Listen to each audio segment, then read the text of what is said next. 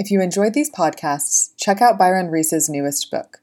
It's about artificial intelligence and covers all the topics addressed on Voices in AI. It's called The Fourth Age: Smart Robots, Conscious Computers, and the Future of Humanity, and it's available now wherever fine books are sold.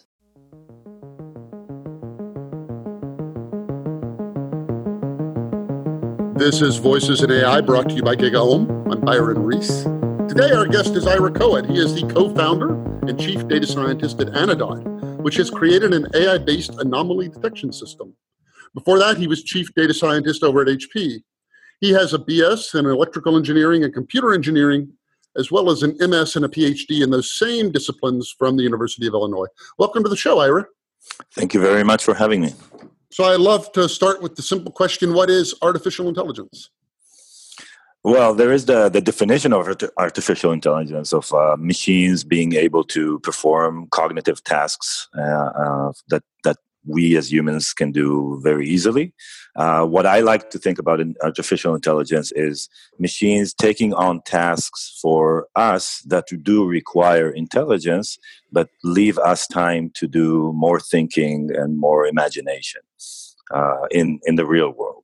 So autonomous cars, I would love to have one. That requires artificial intelligence, and I hate driving. I hate the fact that I have to drive for 30 minutes, an hour every day and waste a lot of time, my cognitive time thinking about the road. So when I think about AI, I think how it improves my life to give me more time to think about even higher level things. Well, let me ask the question a different way. What is intelligence? That's a very philosophical question. Yes. So it has a lot of layers in it. So when I think about intelligence for humans, it's the ability to imagine something new. So imagine have a problem and imagine a solution and think about how it will look like without actually having to build it yet, and then going and implementing it. That's what I think about intelligence. But a computer can't do that, right? That's right. So when I think about artificial intelligence, personally, at least, I don't think that, at least in our lifetime, computers will be able to solve those kind of problems. But there is a lower level intelligence of understanding the context of where you are and being able to take actions on it. And that's where I think that machines can do a good task. So understanding a context of the environment and take immediate actions based on that were already that are not new, but really were already people know how to do them, and therefore we can code them into machines to do them. Well, I'm only going to ask you one more question along these lines, and we'll move on. But you keep using the word understand. Can a computer understand anything?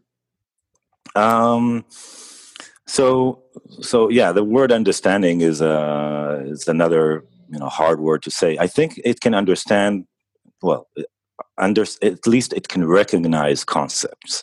Understanding maybe requires a higher level thinking, but understanding context and being able to take an action on it is what I think understanding is.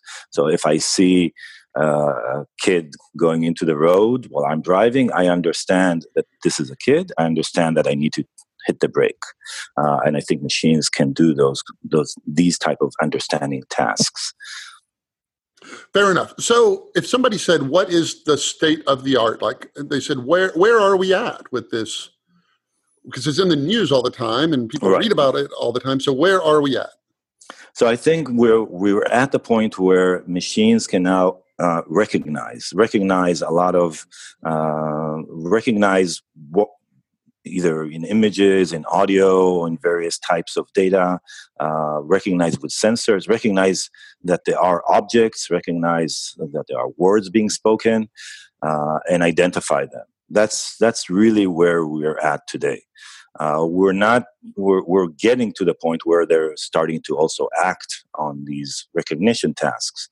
But most of the research, most of what AI is today is the recognition tasks. And that's the first step. And how much? So let's just talk about one of those. Do you do? Give me something that some kind of recognition that you've worked on or have deep knowledge of, teaching a computer how to do. All right. So when I did my PhD, I worked on effective computing. So part of the PhD was to have machines recognize emotions from facial expressions. So it's not really recognizing an emotion; it's recognizing a facial expression and what it may express. So there are 6 universal facial expressions that we as humans exhibit. So smiling is associated with happiness. There is surprise, anger, disgust, and all those are actually universal. So the task that I worked on was to build classifiers that, given an image or a sequence of a video of a person's face, would recognize whether they're happy or sad or disgusted or surprised or afraid. So how do you do that? Like, do you start with biology and you say, well, how do people do it? Or do you start by saying it doesn't really matter how people are doing it, I'm just going to brute force show enough labeled data that it can figure it out, that it just learns without ever kind of having a deep understanding of it? All right. So this was in the early 2000s, and we didn't have deep learning yet. We had neural networks, but we weren't able to train them with huge amounts of data, and there wasn't a huge amount of data. So the brute force approach was not the way to go. What I actually worked on is based on a research by psychologists that actually mapped facial movements to known expressions and therefore to known emotions. So it started out in the 70s by people in the psychology field, Charles Ekman in San Francisco, who mapped out he created a map of facial movements into facial expressions. And so that was the basis of what are the type of features I need to extract from video and then feed that to a classifier. And then you go through the regular process of machine learning, of collecting a lot of data. But the data is transformed. So these videos were transformed into known features of facial movements. And then you can feed that into a classifier that will learn it in a supervised way. So I think a lot of the tasks around intelligence are that way. It's being changed a bit by deep learning, which supposedly takes away the need to know the features a priori and do the feature engineering for the machine learning task. Why do you say supposedly? Because it's not completely true. You still have to do, even in speech and even in images, you still have to do some transformations of the raw data. It's not just take it as is and it will work magically and do everything for you. There is some you do have to, for example, in speech, you do have to do various transformations of the speech into all sorts of short-term Fourier transform or other types of transformations, without which the methods afterwards will not produce results. So, if I look at a photo of a cat, that somebody's posted online, or a dog that's been surprised, it's kind of comical, the look of surprise, say. But a human can recognize that in something as simple as a stick figure. What are we doing there, do you think? Is that a kind of transfer learning, or how is it that you could show me an alien and I would say, he's happy? Right. What do you think we're doing there? Yeah, we're doing transfer learning. So this is, those are examples, really examples of us taking one concept that we were trained on from the day we were born, with our visual cortex, and also then in the brain, because our brain is designed to identify emotions just out of the need to survive. and then when we see something else, we try to map it onto concept that we already know. And then if something happens that is different from what we expected, then we start training to that new concept. So if we see an alien smiling, and all of a sudden when he smiles, he shoots at you, you understand. You would quickly understand that smiling for an alien is not associated with happiness. But you will start off by thinking this could be happy. Yeah, I think that I remember reading that hours after birth, children who haven't even been babies who haven't even been trained on it can recognize the difference between a happy and a sad face. I think they got sticks and put drawings on them and tried to see the baby's reaction. So it may be even something deeper than something we learned, something that's like encoded in our DNA. Yeah, and that may be true because we need to survive. So why do you think we're so good at it and machines aren't, right? Like machines are terrible right now at transfer learning. We don't really know how it works, do we? Because we can't really code that abstraction that a human gets. So I think that from what I see, first it's being changed. I see work coming out of the Google AI lab that is starting to show how they are able to train single models, very large models that are able to do some transfer learning on some tasks, and so it is starting to change. It's about so machines have a very different. So they don't have to survive. They don't have this notion of danger and surviving.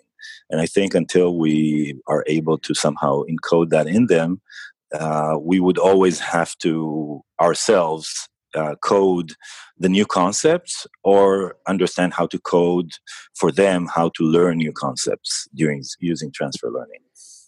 You know, the roboticist Rodney Brooks talks about the juice. He talks about how if you put an animal in a box and it feels trapped, it just tries and tries to get out, and you know it clearly has a deep desire to get out.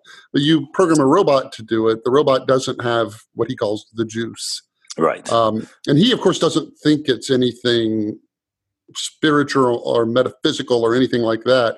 But what do you think that is? What do you think that the juice? Because that's what you just alluded to. Machines don't have to survive. So what do you think that is? So yeah, I think it is. I think he's right. They don't have the juice. Actually, in my lab, during my PhD, we had some students working on teaching robots to move around. And actually, the way they did it is with rewards and punishments. So they would they actually coded. Just like you have in reinforcement learning, if you hit a wall, you get a negative reward. If the robot moved and did something that he wasn't supposed to, the PhD student would yell at them, and that would be encoded into a negative reward.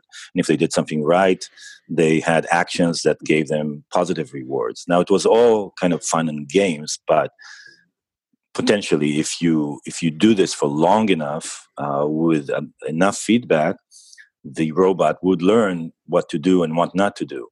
The main thing that's different is that it still lives in the small world of where they were in the lab or in the hallways of our labs. It didn't have the intelligence to then take it and transfer it to somewhere else. But the computer can never. I mean, the inherent limit in that is the computer can never be afraid, be ashamed, be motivated, be happy. Yes. Do you know? It doesn't have the long-term reward or the urge to survive, I guess. There's you may be familiar with this, but I'd like to set it up anyway. There was a robot in Japan. It was released in a mall. And it was basically being taught how to get around. And if it ran into a person, if it came up to a person, it would politely ask the person to move. And if the person didn't, it would just zoom around them. And what happened was children would be, would just kind of mess with it. They would jump in front of it when it tried to go around them, and again and again and again. But then the more kids there were, the more likely they were to get brutal. They would hit it with things. they would yell at it and all of that. And the programmers ended up having to program it that if it had a bunch of short people around it, like children, it needed to find a tall person, an adult, and zip towards it. But the distressing thing about it is when they later asked those children who had done that, they said, "Did you cause the robot distress?" 75% of them said yes. And I take that back. Yes, that's right. And then they asked it if it behaved human-like or machine-like, and only 15% said it behaved machine-like. And that they thought they were actually causing it distress and that it was behaving like a human would. What do you think that says? Does that concern you in any way? Personally, it doesn't, because I know that as long as machines don't have real affect in them, then well, we might be transferring what we think stress is onto a machine that doesn't really feel that stress. It's really about code. Right. I guess the concern is that if you get in the habit of treating something that you regard as, being in distress, if you get in the habit of treating it callously, that, this is what Weizenbaum, said. He thought that it would have a dampening effect on human empathy, which, would not be good. So let me ask you this. What do you think about embodying artificial intelligence? Because you think about the different devices we have. Amazon has theirs. It's right next to me, so I can't say its name, but it's a person's name. Right. Apple has Google. Siri. Microsoft has Cortana, but Google just has the Google Assistant. It doesn't have a name. Right. Do you think there's anything about that? Like, why do you think that is? Why do we want to name it or not name it? Why would we decide not to name it? Do you think we're going to want to interact with these devices as if they are other people, or are we always going to want them to be obviously mechanistic? My personal feeling is that we want them to be mechanistic. They're there not to exist on their own accord and reproduce and create a new world. They're there to help us. That's the way I think AI should be, to help us and in our tasks. And therefore, when you start humanizing it, then you're going to either have the danger of mistreating it, treating it like basically slaves, or you're going to give it other attributes that are not what they are, thinking that they are human, and then going the other route. And they're there to help us, just like robots or just like the Industrial Revolution brought machines that helped humans manufacture things better. So they're there to help us. I mean, we're creating them not as beings, but rather as machines that help us improve humanity. And if we start humanizing them and then either mistreating them, like you mentioned with the Japanese example, then it's going to get muddled and strange things can happen. But isn't that really what is going to happen? I mean, your PhD alone, which is how do you spot emotions, presumably would be used in a robot so that it could spot your emotions, and then presumably it would be programmed to empathize with you, like, don't be worried, it's okay, don't be worried, and then to the degree it then has empathy with you, you have an emotional attachment to it, and don't you go down that path? It might, but I think we can stop it. So the reason to identify the emotion is because it's going to help me do something. So, for example, our research project was around creating assistance for kids to learn. So, in order to help the kid learn better, we need to empathize with the state of mind of the child, so it can help them learn better. So that was the goal of the task. And I think as long as we encapsulate it in well-defined goals that help humans, then we won't have the danger of creating, the other way around. Now, of course, maybe in 20 years, what I'm saying now will be completely wrong, and we'll have a new world where we do have a world of robots that we have to think about how do we protect them from us? But I think we're not there yet. I think it's a bit science fiction yet at this point. So I'm still referring back to your earlier supposedly comment about neural nets. What do you think are other misconceptions that you run across about artificial intelligence? What do you think are like your own pet peeves of like, that's not true, or that's not how it works, or does anything come to mind? Yeah, a lot of. I mean, people think because of the hype, people think that it does a lot more than it really does. We know that it's really good at classification tasks. It's not yet very good at anything that's not classification, unsupervised tasks. It's not being able to learn new concept all by itself. You really have to code it, and it's really hard. You need a lot of good people that know the art of applying neural nets to different problems, and it doesn't happen just magically with the way people think. You're of course aware of high-profile people. Elon Musk, Stephen Hawking, Bill Gates, and so forth, who are worried about what a general intelligence would do. They use terms like existential threat and all of that. And they also, not to put words in their mouth, believe that it will happen sooner than later, right? Because you get Andrew Ng, who says, worrying about that kind of stuff's worrying about overpopulation on Mars. Maybe in a couple of 100 years you have to give it some thought, but you don't really right now. So where do you think their concern comes from?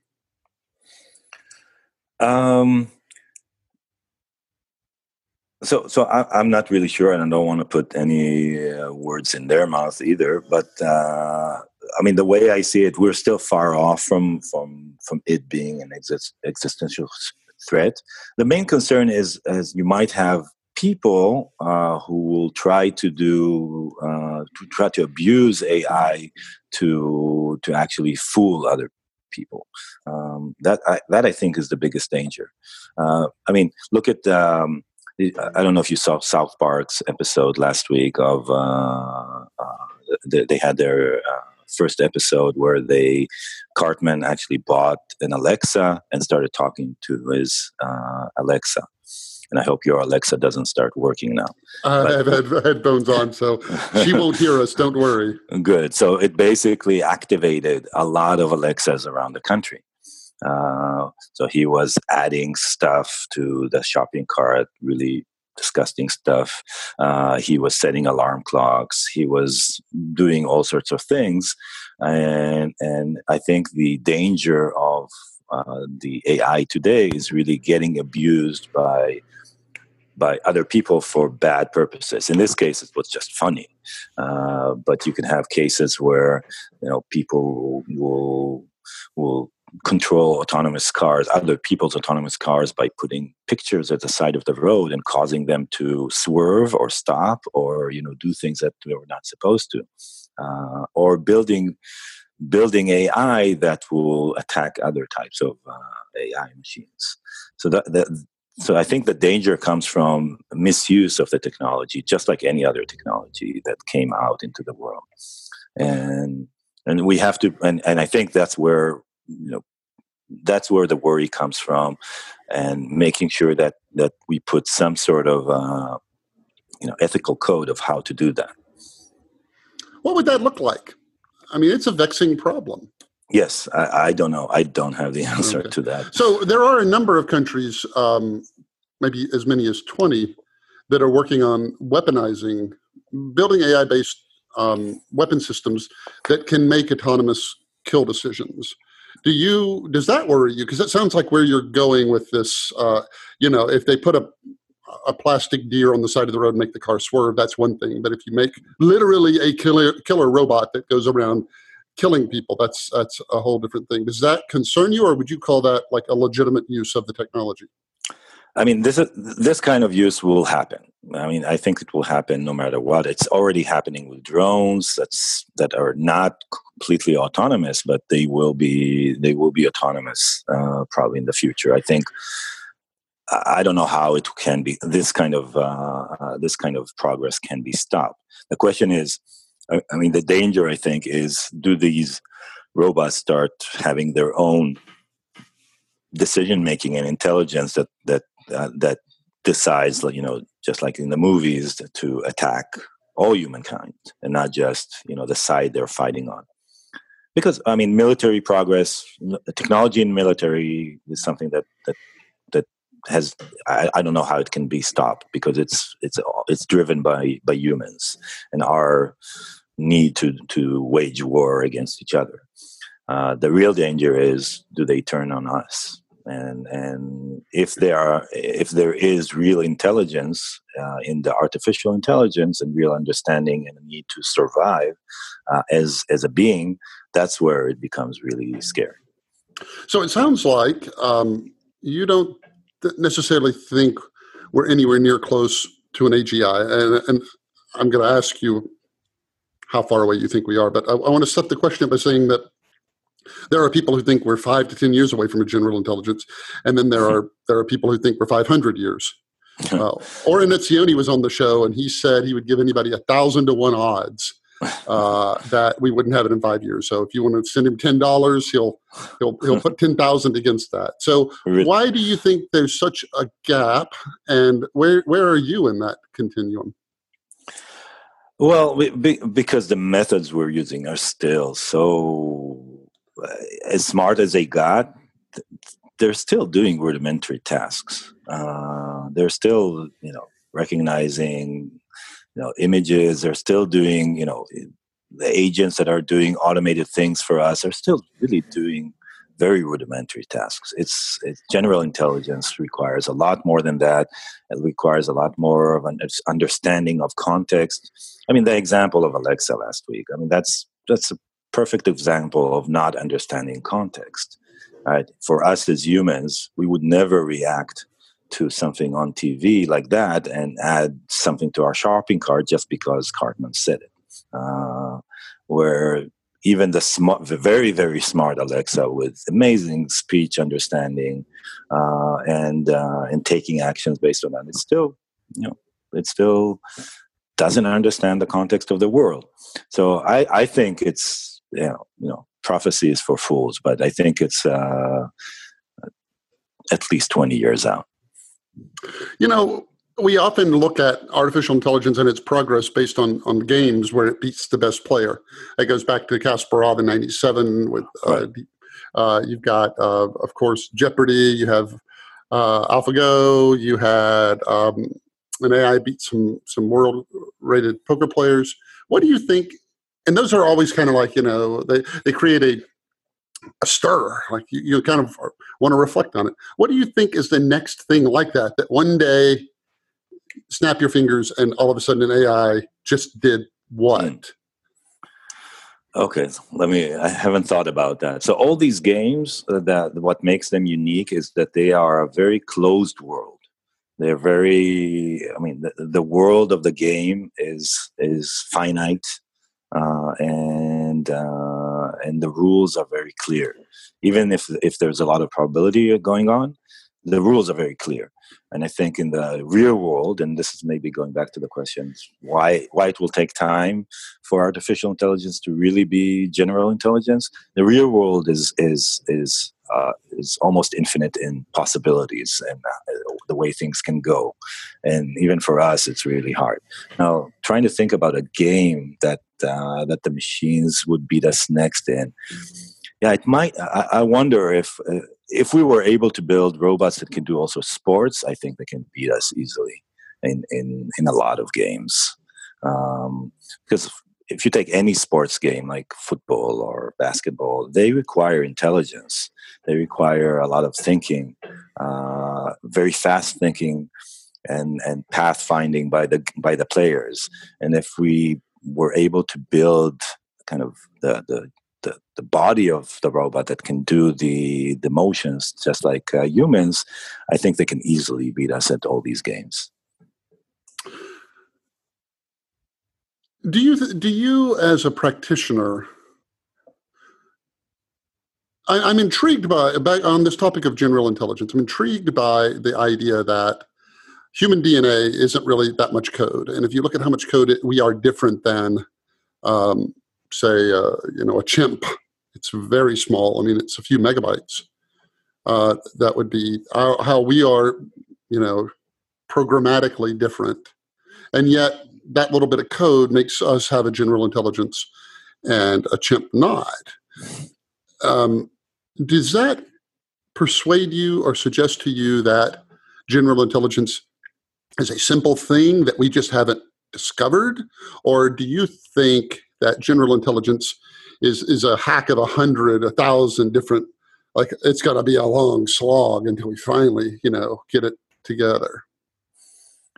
So I think the latter, just because the way you see human progress, and it's not just about the one person's intelligence.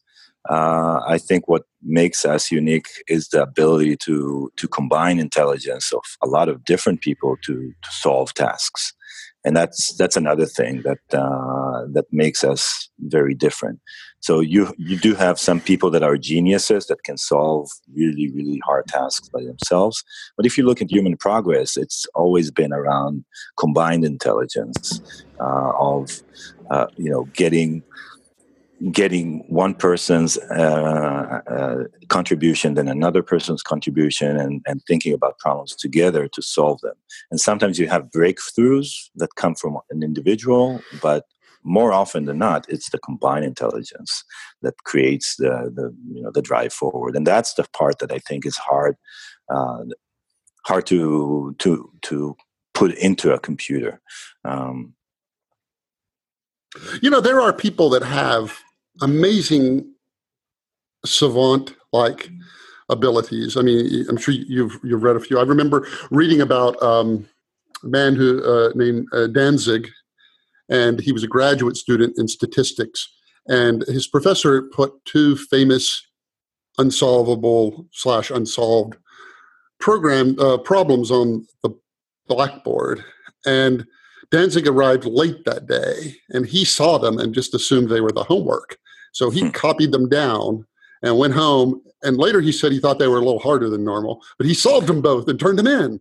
Right. And I mean, that's like really happened. It's not one of those urban legend kind of things.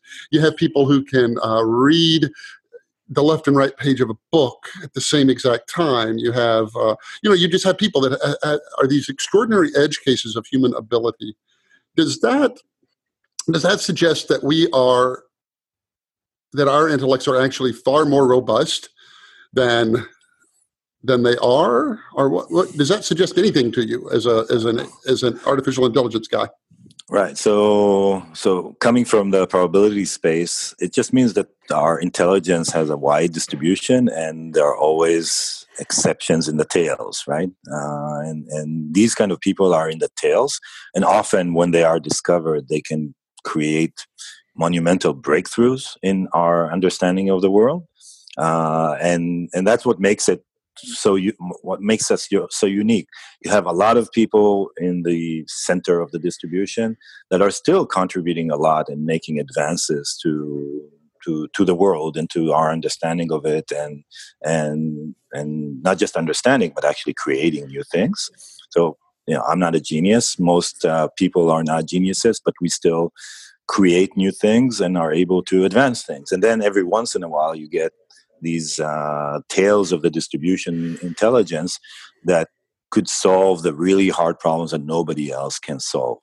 And that's so the combination of all that actually makes us push things forward in the world. And I think that's kind of intelligence, combined intelligence, something that artificial intelligence is way, way off. I mean, it's not anywhere near. Because we don't understand how it works, I think it will be hard for us to even code that into machines. That's one of the reasons I think AI, the way people are afraid of it is still way off. But by that analysis, that sounds like, to circle that back, there will be somebody who comes along that has some big breakthrough in the general intelligence, and ta-da, it turns out all along it was, bubble sort or something. I don't think it's that simple. That's the thing. I don't think it's that simple. So solving a statistical problem that's really, really tough. It's not like so. I don't think it's a well-defined enough problem that it will take a genius just to understand. Oh, it's that neuron going right to left, and that's it. I don't think it's that simple. It might be breakthroughs in mathematics that help you understand the computation better. Maybe quantum computers that will help you do faster computation, so you can train much faster the machines, so they can do tasks much better. But it's not about understanding the concept of what makes a genius. I think that's more complicated. But maybe it's my limited way of thinking. Maybe I'm not intelligent enough at it. No. So let me ask a slightly different. Actually, to stay on that point for a minute, it's interesting, and I think perhaps telling that we don't really even understand how human intelligence works. Like if we really knew that, we don't know how a thought is encoded in the brain. Like if I said, Ira, what color was your first bicycle? Can you answer that question? I don't remember. Well, probably blue. Let's assume for a minute you did remember, because it makes my example bad. But it's like there's no bicycle location in your brain that stored the first bicycle, like an icon or something, and it was just database lookup. Like nobody knows like how that happens, and then not only how it's encoded, but how it's retrieved. And then you were talking earlier about synthesis and how we use it all together. We don't know any of that. Does that suggest to you that on the other end, that maybe we can't make a general intelligence, or at the very least, we cannot make a general intelligence until we understand how it is that people are intelligent? That may be, but First of all, maybe even if we made it, if we don't understand it, then how would we know that we made it? That's circling back to that. I think the way it's just like the kids, right? They were thinking that they were causing stress to the robot because they were giving it, they thought they understood stress and the affect of it, and they were transferring it onto the robot. So maybe when we create something very intelligent that looks to be like us, we would think we created intelligence, but we wouldn't know that for sure until we know what is general intelligence really is. So do you believe that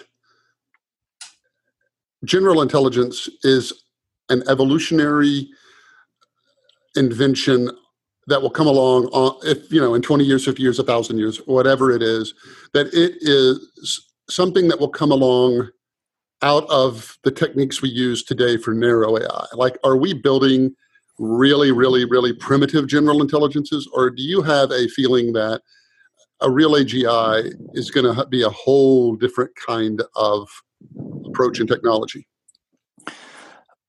I think it's going to be a whole different approach. I think what we're building today are just machines that do tasks that we humans do in a much, much better way. And just like we built machines in the Industrial Revolution that did what people did with their hands, but did it in a much faster way and better way. That's the way I see what we're doing today. And maybe I'm wrong. Maybe I'm totally wrong, and we're giving them a lot more general intelligence than we're thinking. But the way I see it, it's driven by economic powers. It's driven by the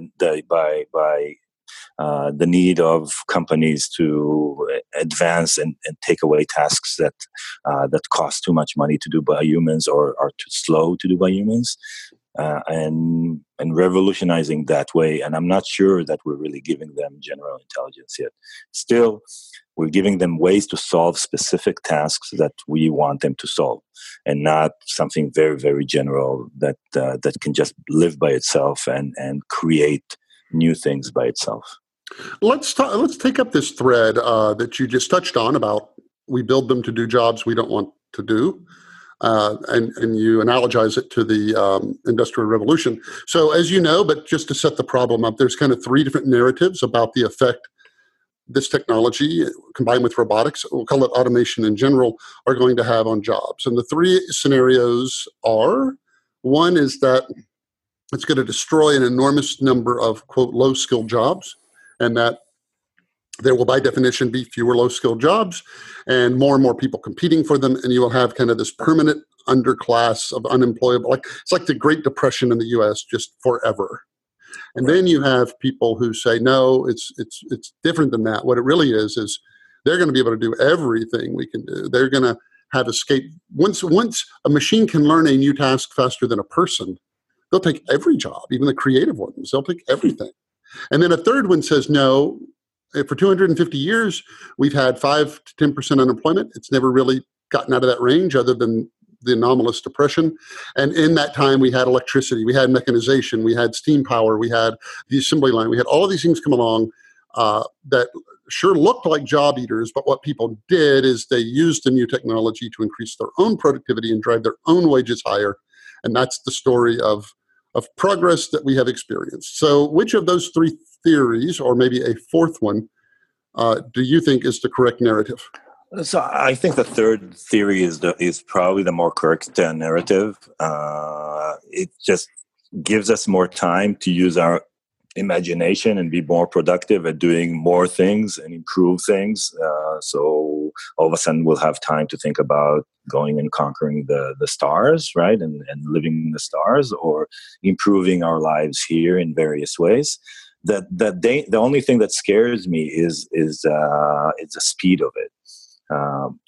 If it happens too quickly, too fast, and so we're humans. It takes as a human race, it takes some time to adapt. If the change happens so fast and people lose their job too quickly before they're able to kind of retrain for the new economy, the new way of the fact that some positions will not be available anymore, that's the real danger. I think if it happens too fast around the world, then there could be a backlash. I think what will happen is that the progress will stop, because some backlash will happen in the form of wars or all sorts of uprisings, because at the end people need to live, people need to eat, and if they don't have that, and they don't have anything to live for, they're going to rise up. They're not just going to disappear and die by themselves. So that's the real danger. If the change happens too rapidly, you can have a depression that will actually cause the progress to slow down. And I hope we don't reach that, because I would not want us as a world to reach that stage where we have to slow down, because with all the weapons we have today, this could be actually catastrophic too. So, what do you mean by that last sentence? So, I mean, we have nuclear weapons. I see. We have actual weapons that can not just could actually annihilate us completely. I hear you. What would too fast be? Because, well, first of all, we had that. Of course, when the Industrial Revolution came along, you had people who, you had the Luddite movement when Ludd broke 2 spinning wheels. You had the Thresher riots in England in the 1820s when the automated you had the first day the London Times was printed using steam power instead of people. They were going to go find the guy who invented that and string him up. I mean, you have a deep rooted fear of labor-saving technology. That's a whole current that constantly runs. But what would too fast look like? Because we went, electrification of industry happened just lightning fast. Not to make a deliberate pun there. We went from generating 5% of our power from steam to 85% in just 22 years. What would too fast? Give me a too fast scenario. Are you thinking about the truck drivers or tell me how it could, quote, be too fast? Because you seem to be very cautious, man, these technologies are hard and they take a long time and they're just a lot of work and it's all a slog. And then, right. So what would too fast look like to you? If it's less than a generation, if let's say in 5 years, really all taxi drivers and truck drivers lose their job because everything becomes automated, that seems to be too fast. If it happens in 20 years, that's probably enough time to adjust. And I think we. So it will start. The transition is starting. It will start, in the next 5 years, but it will still take some time for it to really take hold. Because if people lose those jobs today, and you have thousands or hundreds of thousands or even millions of people doing that, what are they going to do? Well, presumably, classic economics says that if that happened, the cost of taking a cab goes way down, right? Right. And if that happens, that frees up money that I no longer have to spend on an expensive cab, and I therefore spend that money elsewhere, right? I don't dig a hole and bury it. I spend it elsewhere, which generates demand for more jobs. But is the 5-year scenario? It may be a technical possibility. Like we may technically do it, but don't have like the legislative hurdle. I read an official in India saying they weren't going to allow self-driving cars in India because they would put people out of work. Then you have the retrofit problem. And then, like every city is going to want to regulate it. And they're going to say, well, you can have a self-driving car, but it needs to have a person behind the wheel to take over in case. Like you would say, look, we've been able to fly airplanes without a pilot for decades. And yet no airline in the world would touch that. Right. This airplane, we have no pilot. Right. Even though that's probably, the better way to do it. So do you really think we could have all the taxi drivers gone in 5 years? No. Okay. And exactly for that reason. Even if the technology really allows it, first of all, I don't think it will totally allow it because for it to really take hold, you have to have a majority of cars on the road be autonomous. Just yesterday, I was in San Francisco, and I heard a guy saying he was driving behind one of those self-driving cars in San Francisco, and he got stuck behind it because it wouldn't take a left turn when it was green, and it just forever wouldn't take a left turn that humans would. Now, the reason it wouldn't take a left turn because there were other cars that are human driven on the road, and it was coded to be very, very careful about it. And he was late 15 minutes to our meeting just because of that self-driving car. Now, so I think that because there will be a long transition, partly because legislation will regulate it and slow it down a bit, which is a good thing. You don't want to change too fast, too quickly, without making sure that it really works well in the world. And as long as there is a mixture of humans driving and machines driving, the machines will be a little bit lame because they will be coded to be a lot more careful than us, and we're impatient. So that will slow things down, which is a good thing. I think making change too fast can lead to all sorts of economic problems as well. In Europe, they had this, I think it was, I could be wrong on this, but it was first, I think, passed in France, but it's being considered by the entire EU, and it's the right to know why the AI decided what it did. If an AI makes a decision to deny you a loan or what have you, you have the right to know why it did that. Is that, whether or not that's, I had a simple question, which is that possible? Like, could Google ever say, it's like, I'm number 4 for this search and my competitor's number 3. Why am I number 4 and they're number 3? Is Google big and complicated enough? And you don't have to talk specifically about Google, but our system's big and complicated enough that it's like, well, you don't know. It's like, there are so many thousands of factors that go into this thing that many people have never even looked at. It's just a whole lot of training. Right. So in principle, the methods could tell you why they made that decision. It's about, even if there are thousands of factors, you can go through all of them and have not just the output of the recognition, but also highlight what were the attributes that cause it to decide it's one thing or another. So from the technology point of view, it's possible. From the practical point of view, I think for a lot of problems, you won't really care.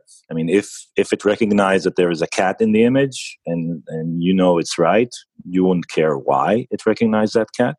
I guess for some problems where the system made a decision that you don't necessarily know why it made the decision, or you have to take action based on that recognition. You would want to know. So if I predicted for you that your revenue is going to increase by 20% in the next week, you would probably want the system to tell you, why do you think that's happened? Because there isn't a clear reason for it that you would imagine yourself. But if the system told you there is a face in this image, and you look at the image and you know how you can see that there is a face in the image, then you wouldn't have a problem with it. So I think it really depends on the problem that you're trying to solve.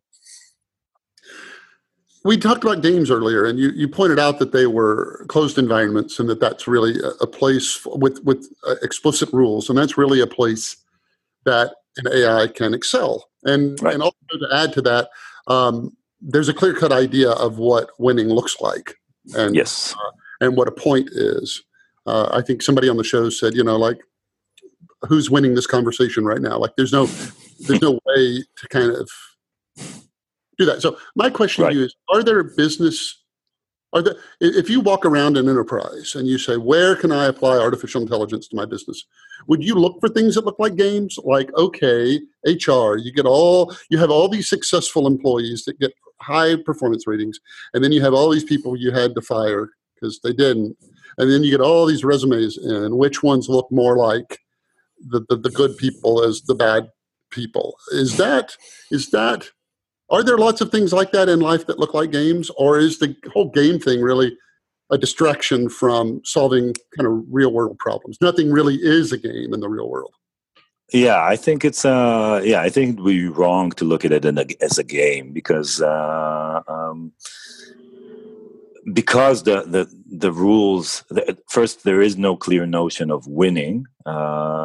There is what you want is progress. You have goals that you want to progress towards. You want, for example, in business, you want your company to grow. That could be a goal, or you want the profits to grow. You want your revenue to grow. So you make these goals.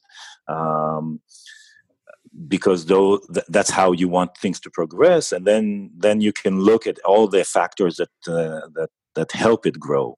And the world of how to make it grow is very large. There are so many factors. So if I look at my employees, there might be a low performing employee in one aspect of my business, but maybe maybe that employee brings to the team, a lot of humor that causes them to be productive. And I can't measure that. And those kind of things are really, really hard to measure. And so looking at it from a very analytic point of view of just a game would probably miss a lot of important factors. So tell me about the company you co-founded, Anodot, because you make an anomaly detection system using AI. So right. First of all, explain kind of what that is and what it looks like. But how did you approach that problem? If it's not a game, instead you looked at it this way. Right. So what are anomalies? Anomalies are anything that's unexpected. So our approach was, you're a business and you're collecting lots and lots and lots of data related to your business. At the end, you want to know what's going on with the business. That's the reason you collect a lot of data. Now, when today, people have a lot of different tools that help them kind of slice and dice the data, ask questions about what's happening there, so you can make informed decisions about the future or react to things that are happening right now that could affect your business. The problem with that is that basically, why isn't it AI? It's not AI because you are basically asking a question and letting the computers compute something for you and giving you an answer. Whereas anomalies by nature are things that happen that are unexpected. So you don't necessarily know to ask the question in advance. And unexpected things could happen in businesses. For example, you see a certain revenue for a product you're selling going down in a certain city. Why is that happening?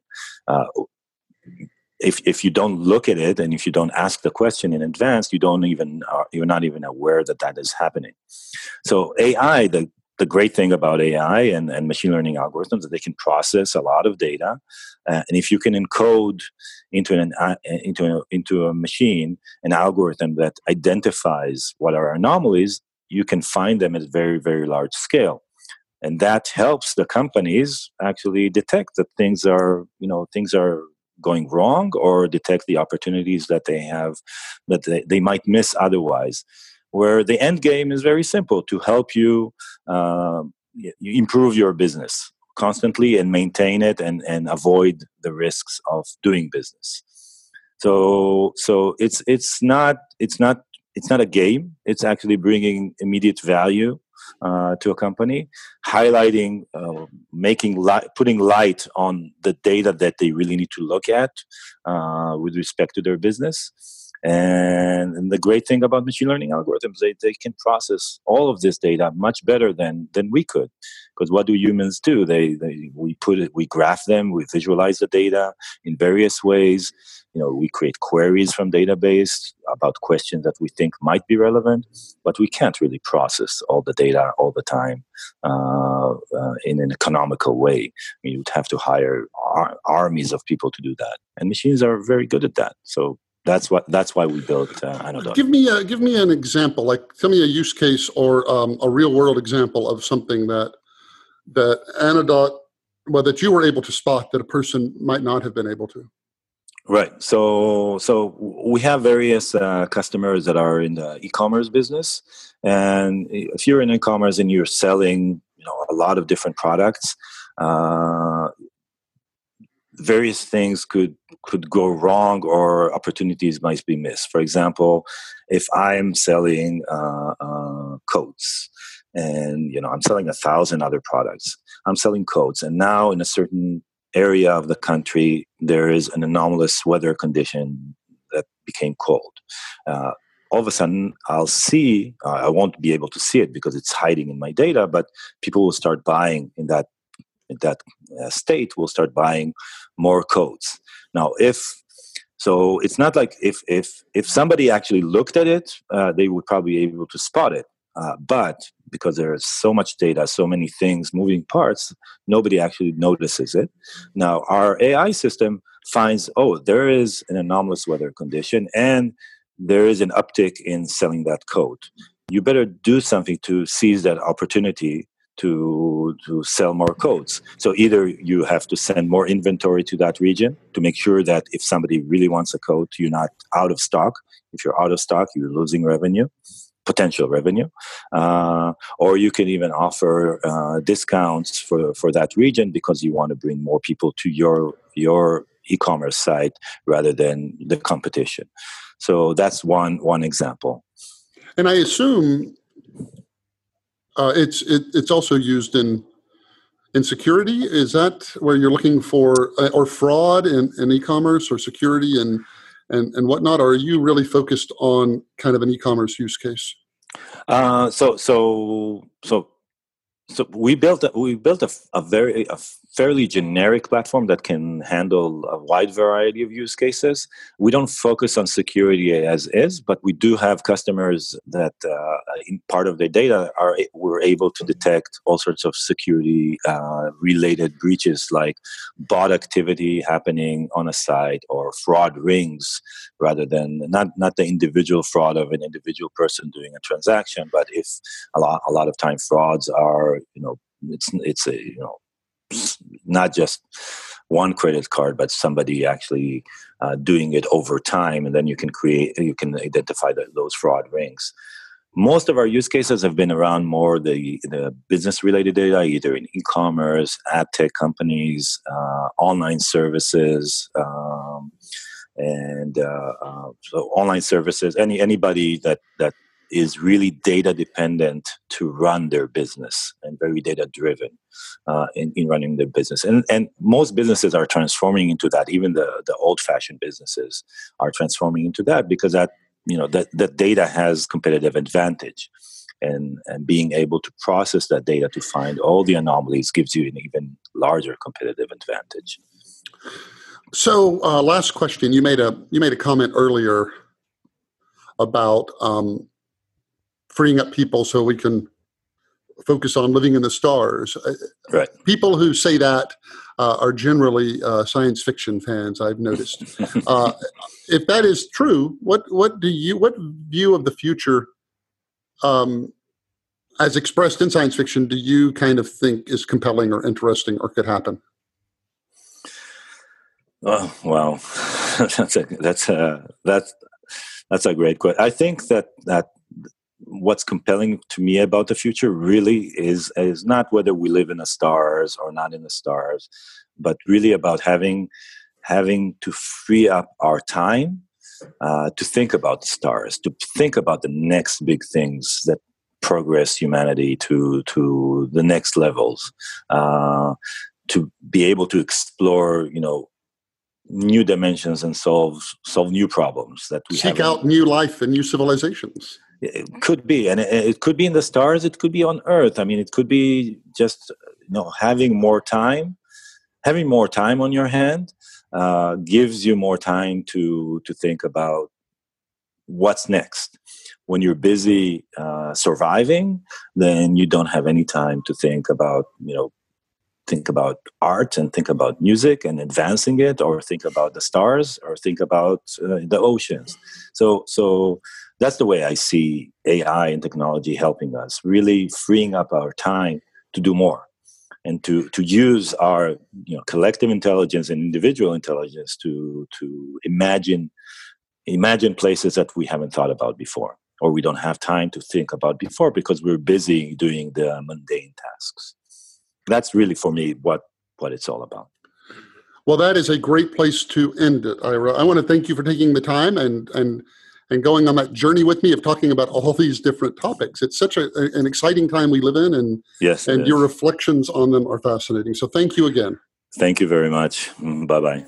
If you enjoyed this episode of Voices in AI, please check out the other ones. And in addition, Byron Reese hosts another podcast about AI called the AI Minute. Every day, it's a minute or two of daily reflections about AI. It's available wherever you find your podcast of choice, and in addition, it's an Alexa skill, so it can be part of your flash briefing every day if you own an Alexa device.